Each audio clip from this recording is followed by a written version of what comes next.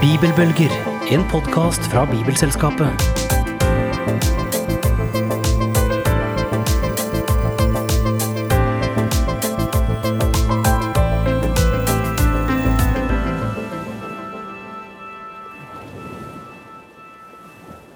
Alltså i en mening så är ju kristet ledarskap en omöjlighet.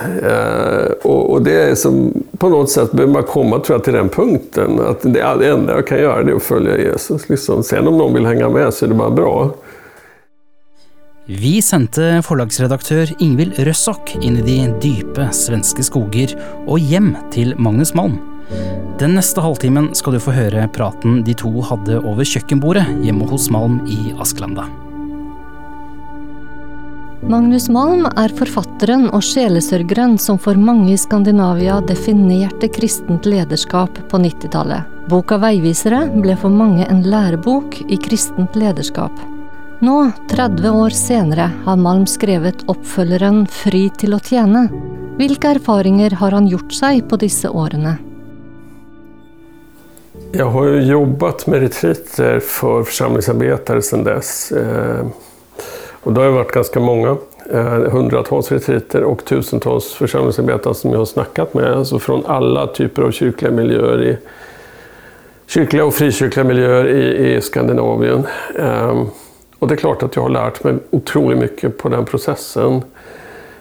Dels har jag fått bekräftat väldigt mycket i vägvisare. Alltså den grundläggande strukturen i vägvisare som är ju då, de kallade till Kristus och sända till tjänst. Alltså att den uppdelningen den håller så att säga, det gör den.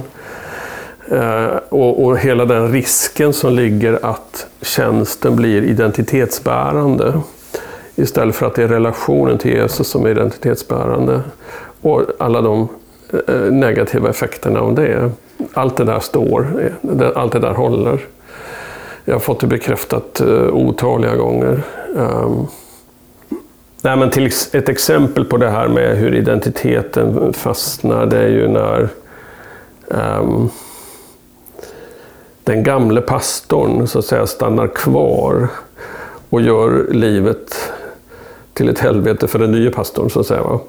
Alltså, för att han kan inte föreställa sig själv i en annan roll än som pastor. Det är bara ett av 1000 exempel på hur den förväxlingen mellan kallelse och tjänst kan bli helt förödande. För relationen till Gud, till andra människor, till mig själv och så vidare. Så det där håller. Det som jag har sett kanske och som har varit en utvidgning i den här nya boken, det är om du gör en väldigt skarp uppdelning mellan kallelse och tjänst så är risken att du får så att säga, det andliga livet är knutet till bönen, till bibelordet och retriten och den andliga vägledningen och så vidare. Medan tjänsten tenderar att sekulariseras. Och inte minst idag när väldigt mycket av församlingsarbete präglas av New Public Management och sekulära ledarskapsmodeller och så vidare. Så är risken att du hamnar i ett dubbelliv. Du har ett kanske personligt andligt liv men sen jobbar du på ett relativt sekulärt sätt i församlingen. Vilket skapar en väldig konflikt hos väldigt många. Alltså det skapar en väldig stress. Och där drömmer jag faktiskt redan om en del 2 av den här boken, Fri att tjäna, där jag skulle vilja jobba mer direkt med en pastoral strategi. Så att säga, va? Därför att den här boken, Fri att tjäna, handlar ju väldigt mycket om mig som ledare. Jag skulle vilja ta steget ut och även göra en andra del som handlar om hur Jesu undervisning kan vara modellen även för det pastorala arbetet. Istället för att plocka de modellerna ifrån sekulärt håll. Vilket i väldigt hög grad görs idag. Både i frikyrkan och i Svenska kyrkan, Norska kyrkan. Och som skapar en enorm stress hos många ledare.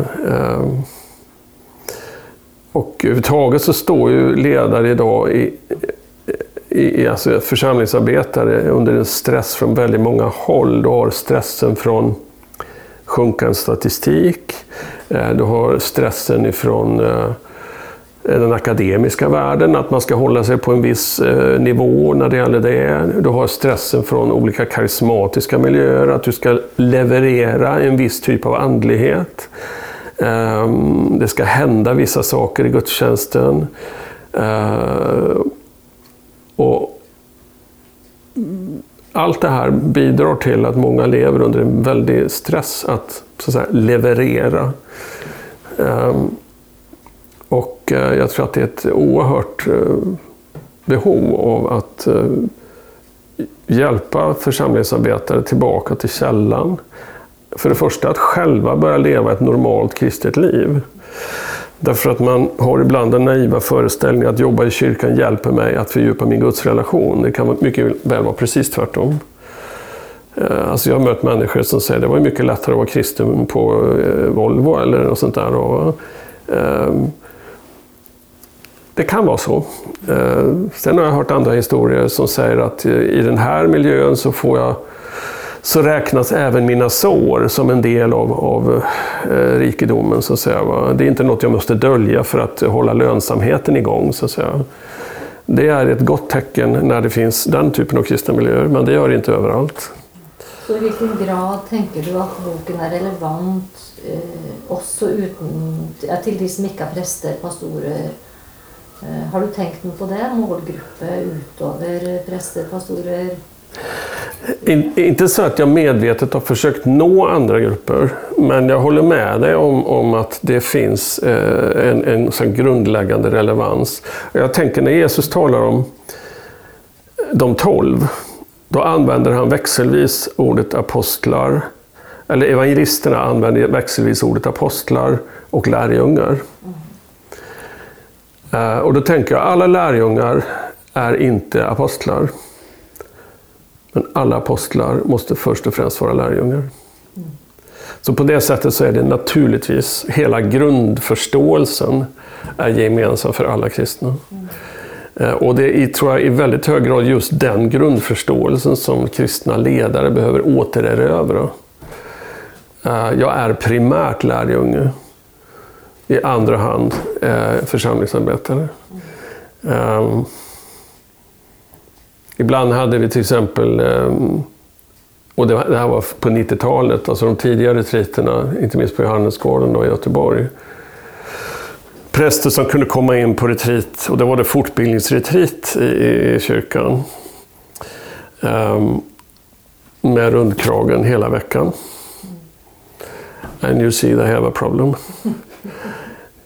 Alltså då är identiteten fullständigt oskiljaktig från min prästroll då, och du kan inte ens i retreaten komma som en människa. Och du kan tänka vilket problem den människan har, och du kan tänka vilka problem den församlingen har med den prästen. Så att ja, absolut. Väldigt mycket av det här är gemensamt för alla kristna. Och därför så mycket viktigare att erövra för den som jobbar som ledare, skulle jag vilja säga. Du brukar i väldigt stor grad inspiration från den ignatianska spiritualiteten. Kan du säga lite kort om vad den går ut på för de som inte känner den från förr? För det är ganska många utenom retreatbevegelsen så är det inte så känt, i hvert fall inte i Norge. Ja. För det första ska man nog ha klart för sig att det är en spiritualitet, inte en specifik teologi. Alltså Ignatius har ingen annan teologi än kyrkan i allmänhet har. Utan det är en spiritualitet, alltså ett sätt att gestalta den för alla kristna gemensamma teologin. Och den ignatianska spiritualiteten är ju väldigt inkarnationsbaserad. Alltså den utgår i väldigt hög grad från att Gud blev människa. Vilket innebär att hela kontaktytan med Gud är hela det mänskliga registret. Alltså du har ett stort spelrum för känslor, tankar, vilja, kroppen. Alltså du har ett väldigt på det sättet brett mänskligt register som kontaktyta mot Gud. Vilket också gör att den spiritualiteten är lätt att integrera med vår tids insikter när det gäller psykologi till exempel. Det är ett pedagogiskt sätt att använda bibeltexterna och framförallt evangelietexterna så att jag ställs inför Jesus Kristus med hela mitt liv och ställer frågan till honom, vad vill du mig? Och är beredd att lyssna till svaret.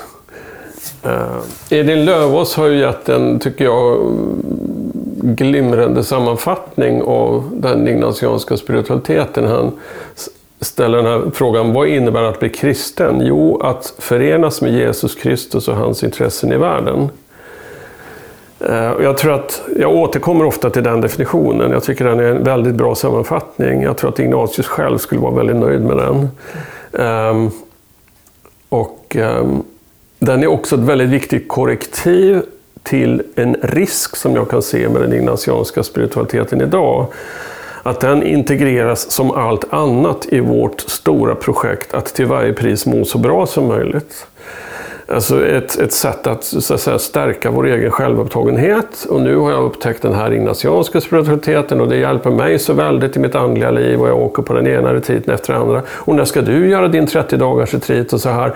Alltså det blir en slags egotripp som är oändligt långt ifrån vad Ignatius ägnar sig åt. Så på det sättet så var det för mig något av en aha-upptäckt när jag började läsa konstitutionerna, som är alltså jesuiternas konstitution, som var det stora projektet som Ignatius jobbade med under slutet av sitt liv.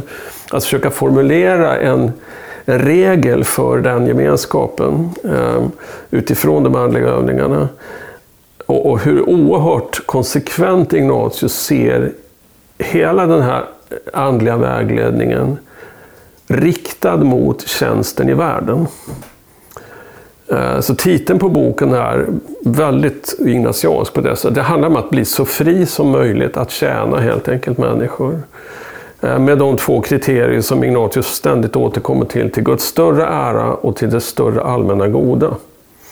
Så det som är till större allmänt goda för människor är också till Guds större ära. Det vill säga det mänskliga och det gudomliga går åt samma håll. Och där är han en trogen lärjunge till exempel Irenaeus som var biskop på 100-talet och som i Lyon och som skrev ett stort verk mot gnostikerna. Som ju klyver världen i en överdel som är andlig, himmelsk och gudomlig, som är god, och en undervåning som är ond, som är mänsklig, kroppslig och jordisk. Och där Irenaeus tecknar bilden av Kristus som går den motsatta vägen. Från det himmelska ner i det kroppsliga, mänskliga och jordiska. Och det är ett stort verk som han har skrivit, men det är en mening som man brukar komma ihåg från Irenaeus, och det är den här: Guds ära är den levande människan. Och det är väldigt tätt på den ignatianska spiritualiteten. Alltså att människan med allt hon är, sin begåvning, sina resurser på alla sätt, ställer sig till Guds förfogande. Och det är klart att det finns en kontrast där mot den reformatoriska teologin som tenderar att ha en väldigt låg syn på det mänskliga. Du kan ingenting göra, man betonar hela tiden människans, så att säga, oduglighet. Medan Ignatius har egentligen en väldigt positiv: kom med det du har och ge det till Gud så får du se vad som händer. Och där tror jag att Ignatius är på mer fast biblisk mark.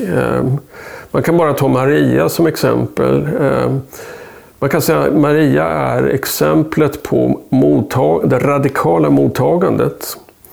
Som en medeltida teolog säger, Maria blev havande genom örat. Alltså hon hör Guds ord, tar emot det, gestaltar det i sin kropp och ger det till världen. Och där är hon en bild av kyrkan. Hennes gensvar till Gud är: jag är Herrens tjänarinna och det sker med mig efter ditt ord. Alltså hon är radikalt mottagande. Det är så att säga den biten som den protestantiska teologin tar till sig. Men missar den andra sidan, nämligen Maria överlämnar sig totalt. Och det är klart, hela hennes liv blir totalt förvandlat genom det här. Det är inte bara ett passivt mottagande, nu är jag okej, nu är jag rättfärdig eller någonting sånt. Utan det är att också sätta sitt liv totalt i Guds händer. Gör med mig vad du vill. Så det är både ett mottagande och ett överlämnande. Jag tror att den dynamiken måste få finnas. Och den är väldigt typisk för Ignatius.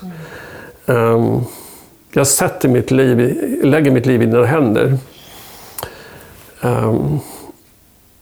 Det finns en berömd bön i de andliga övningarna som den här Suskippe-bönen. Alltså, tag allt jag är, använd det till din ära och ge mig bara kärleken till dig, som det egentligen skulle kunna översättas. Ibland översätts det som din kärlek, men den är redan given som Jared Hughes sa, så egentligen ska det översättas: ge mig bara kärleken till dig, därför att det är allt jag behöver. På ett sätt skulle man kunna säga att Ignatius hittar egentligen inte på något särskilt nytt. Det han skriver om till exempel urskiljning är direkt i linje med det du läser hos Cassianus, till exempel på 400-talet från ökenfäderna. Och det är nästan ordagrant en del citat där som man kan känna igen då. Så att naturligtvis har Ignatius läst Cassianus. Och det märker man. Och det märkte man ju redan i öknen. Alltså när folk då på 300-400-talet i tusental drar ut för att söka Gud. Som individer och i kommuniteter, eremiter och som kloster. Olika blandformer och så upptäckte man ju väldigt snabbt the hard way, så att säga. Om inte vi har urskiljning så kommer det här gå åt pipan, och det gjorde det ju för väldigt många. Alltså det blev ju, man läser Cassianus så är det en väldigt bred provkarta på galenskaper och helgon ungefär. Alltså det är en väldig blandning. Och där man också ser vad som händer när folk inte har urskiljning. Alltså andlighet kan bli hur djävulsk som helst när det inte finns en urskiljning. Och det finns ju tyvärr exempel genom hela kyrkohistorien på det. Och den här berättelsen med Antonius, den store ökenfadern, jag tycker den är väldigt belysande. Det var då en ung kille som kom dit som hade gjort stora under och tecken, och de var väldigt imponerade av honom. Och så säger Abba Antonius att han är som ett skepp fullastat med goda gåvor, men jag vet inte om han kommer att nå hamnen. Och kort tid efteråt så brister Abban i gråt och säger: en stor pelare i kyrkan har fallit. Och var den här brodern som hade flippat ut på något sätt då. Och den bilden är ganska talande. Han är som ett skepp fullastat med goda gåvor, men jag vet inte om han kommer att nå hamnen. Alltså en människa kan vara väldigt begåvad, intellektuellt, andligt, och andliga gåvor och allt möjligt. Teologiskt välutbildad och allt. Men frågan är, kommer den här personen att nå hamnen? Alltså kan han navigera, eller hon? Och vet den här personen vad målet är överhuvudtaget? Det är ju där som de avgörande frågorna kommer. Vart går det här? Vad är frukten av det här som Jesus säger i bergspredikan? Alltså, och inte minst i en narcissistisk tid som vår, där människor blir oerhört imponerade av allt som syns, allt som sprakar och liksom tar uppmärksamhet. Donald Trump är bara ett praktexempel på det här. Någon som verkligen styr genom attention. Att vad som helst som alltså skapar uppmärksamhet. Sen kan du dra åt vilket galet håll som helst. Och risken är att vi också får en attention spirituality. Alltså en andlighet som hela tiden till varje pris ska dra uppmärksamheten till sig. Sen vart det leder. Vad är frukten av det här? Det är ju den ifrån Jesu perspektiv helt avgörande frågan. Och där kommer ju urskiljningen in. Alltså, och det är ju ett grundläggande kriterium på urskiljning, det är vad är frukten? Alltså vad är den långsiktiga eftersmaken av det här? Vi kan se det i våra egna liv, vi kan se det i församlingar, rörelser som kommer. Vad är den långsiktiga eftersmaken av den här rörelsen? Är den splittrande? Så att den splittrar församlingen, eller är den samlande? Jag tänker på de två kriterierna som Jesus har på på vargen som river fåren. Han river fåren och skingrar jorden. Alltså enskilda människor blir sårade och gemenskapen splittras. Det är ju den falska andlighetens frukt. Medan den goda andligheten som har med Jesus att göra, där blir människor läkta och församlingen läks. Alltså helas, samlas. Det är ju 2 enkla kriterier egentligen för att urskiljning. Alltså utan ödmjukhet så får du ingen urskiljning, det är bara så. Alltså i stort sett all galenskap kommer av högmod. Och det primära kriteriet egentligen för ödmjukhet är att jag helt enkelt lyssnar på någon annan än mig själv. Och det gör ju inte de överandliga. De gör ju inte det, det är själva problemet. De lyssnar bara till sina egna uppenbarelser och därför är de helt, det kan bli hur galet som helst. Ingen kan förmana dem, därför att de vet ju allt redan. Alltså det är ju ett enormt högmod. Medan ödmjukheten har ju alltid en beredskap till omprövning. Att lyssna, att föra dialog, att lära av de som vet mer, av de som har gått före. Det är ju med ödmjukhet som vi går in i kyrkohistorien till exempel. Och för att lära både av misstagen och av de goda exemplen.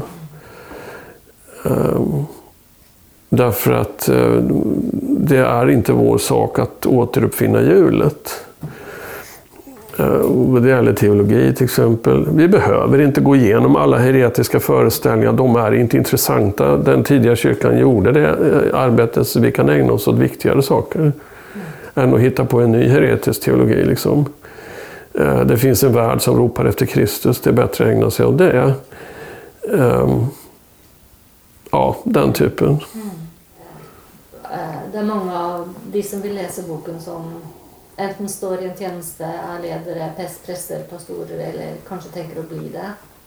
Vad vill du säga till en som syns de kommer till kort? Welcome to the club.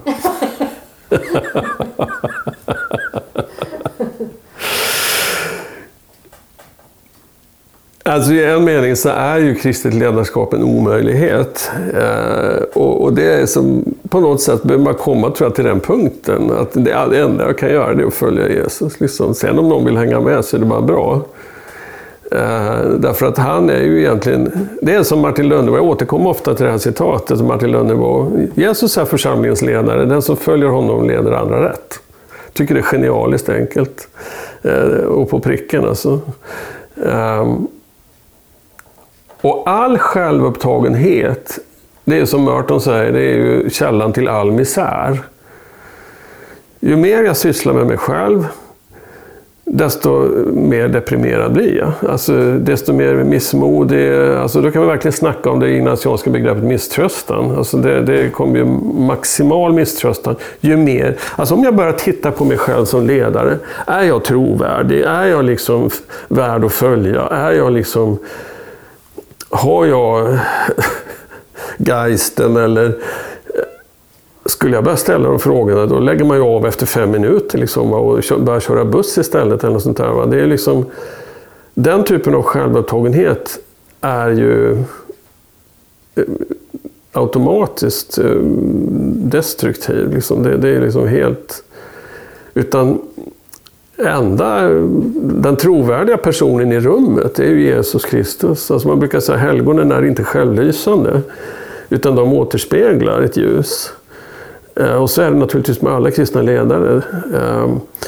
Så att börjar jag att grubbla över min eventuella trovärdighet som ledare, så då är jag inne på galen väg. Alltså det är betydligt intressantare att börja reflektera över Jesus och vem han är. Och vad han gör i världen och vad han vill.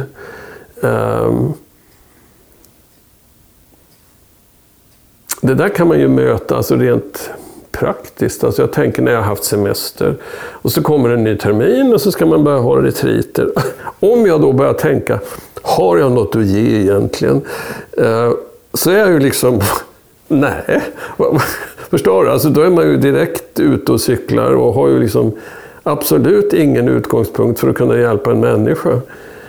Utan utgångspunkten är naturligtvis, tack Jesus för att du har en fantastisk generositet gentemot de här människorna som nu kommer på retreat. Och har alla förutsättningar i världen att hjälpa dem med deras liv. Liksom.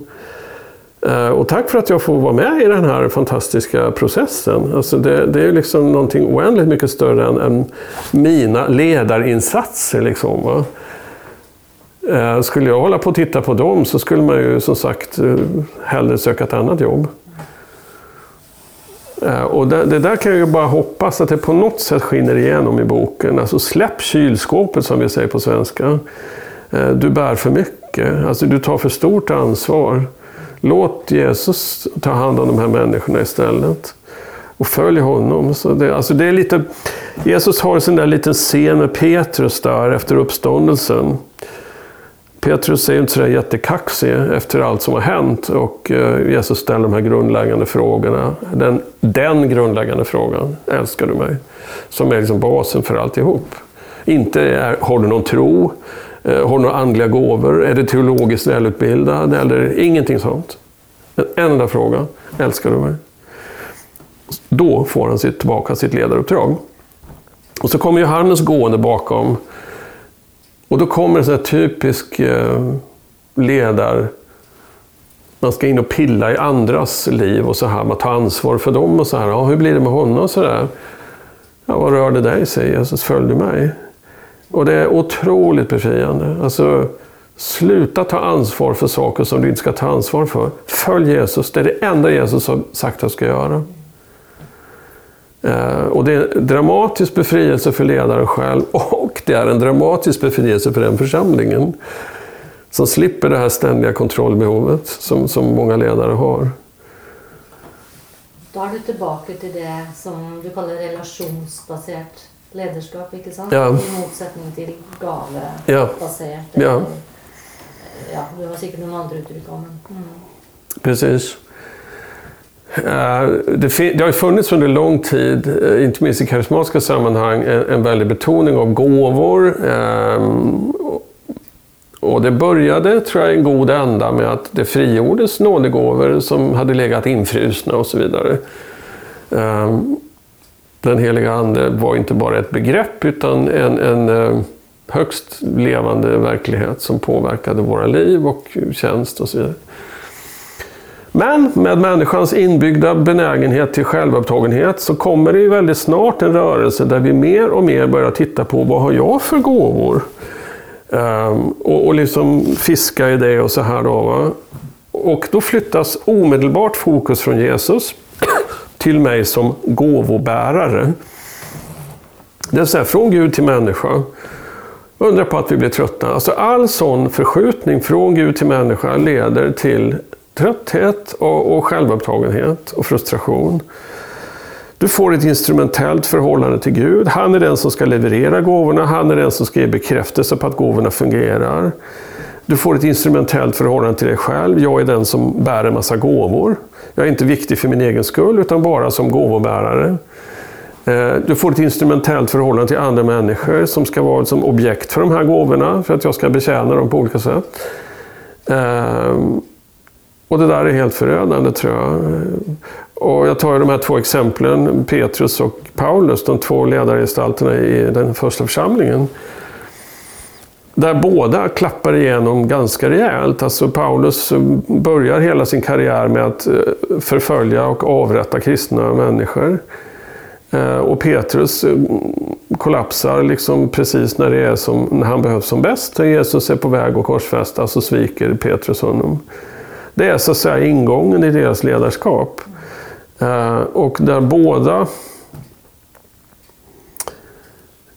har egentligen en enda grund för sitt ledarskap, nämligen Guds barmhärtighet. Inte sin egen andlighet eller sina egna gåvor. Utan Gud var så barmhärtig att Jesus tog till sig Petrus igen. Eller Jesus tog till sig Paulus. Och det Paulus återkommer ju det här när han skriver: när jag genom Guds barmhärtighet har denna tjänst, säger han. Inte när jag på grund av mina stora andliga gåvor har denna tjänst. Utan det är Den otroliga barmhärtighet som Gud har visat mig. Som gör att jag i ren tacksamhet tjänar honom. Och det där är ju väldigt också ett spår som Ignatius tar upp väldigt tydligt. Det finns en engelsk formulering som jag älskar i en översättning av de andliga övningarna. Där ett ställe där det står stirred to profound gratitude. Jag är liksom berörd till djup tacksamhet för vem Jesus är och vad han har gjort. Hur har Jesus använt sin frihet? Ja, han ägde allt i himlen och på jorden. Han är Guds gestalt, som Paulus skriver. Hur använde han det? Jo, genom att avstå från allt och komma som tjänare. Hur har jag använt min frihet? Förstår du? Det är någonstans i det mötet som det börjar hända någonting. Och en människa också inser att jag skulle kunna använda min frihet på ett annat sätt än att hålla på och snickra på min egen privata lycka, så att säga. Och det är där som då fortsättningen kommer. Du är liksom så djupt berörd av tacksamheten inför Kristus så att du, som Ignatius skriver på det spanska originalspråket, en todo amar y servir, alltså att i allt älska och tjäna. Det är liksom frukten av den tacksamheten. Att i allt älska och tjäna. Det är ett fantastiskt uttryck. Du har lyttet til podcasten Bibelbølger fra Bibelselskapet. Har du spørsmål eller innspill? Send en e-post til helene@bibel.no.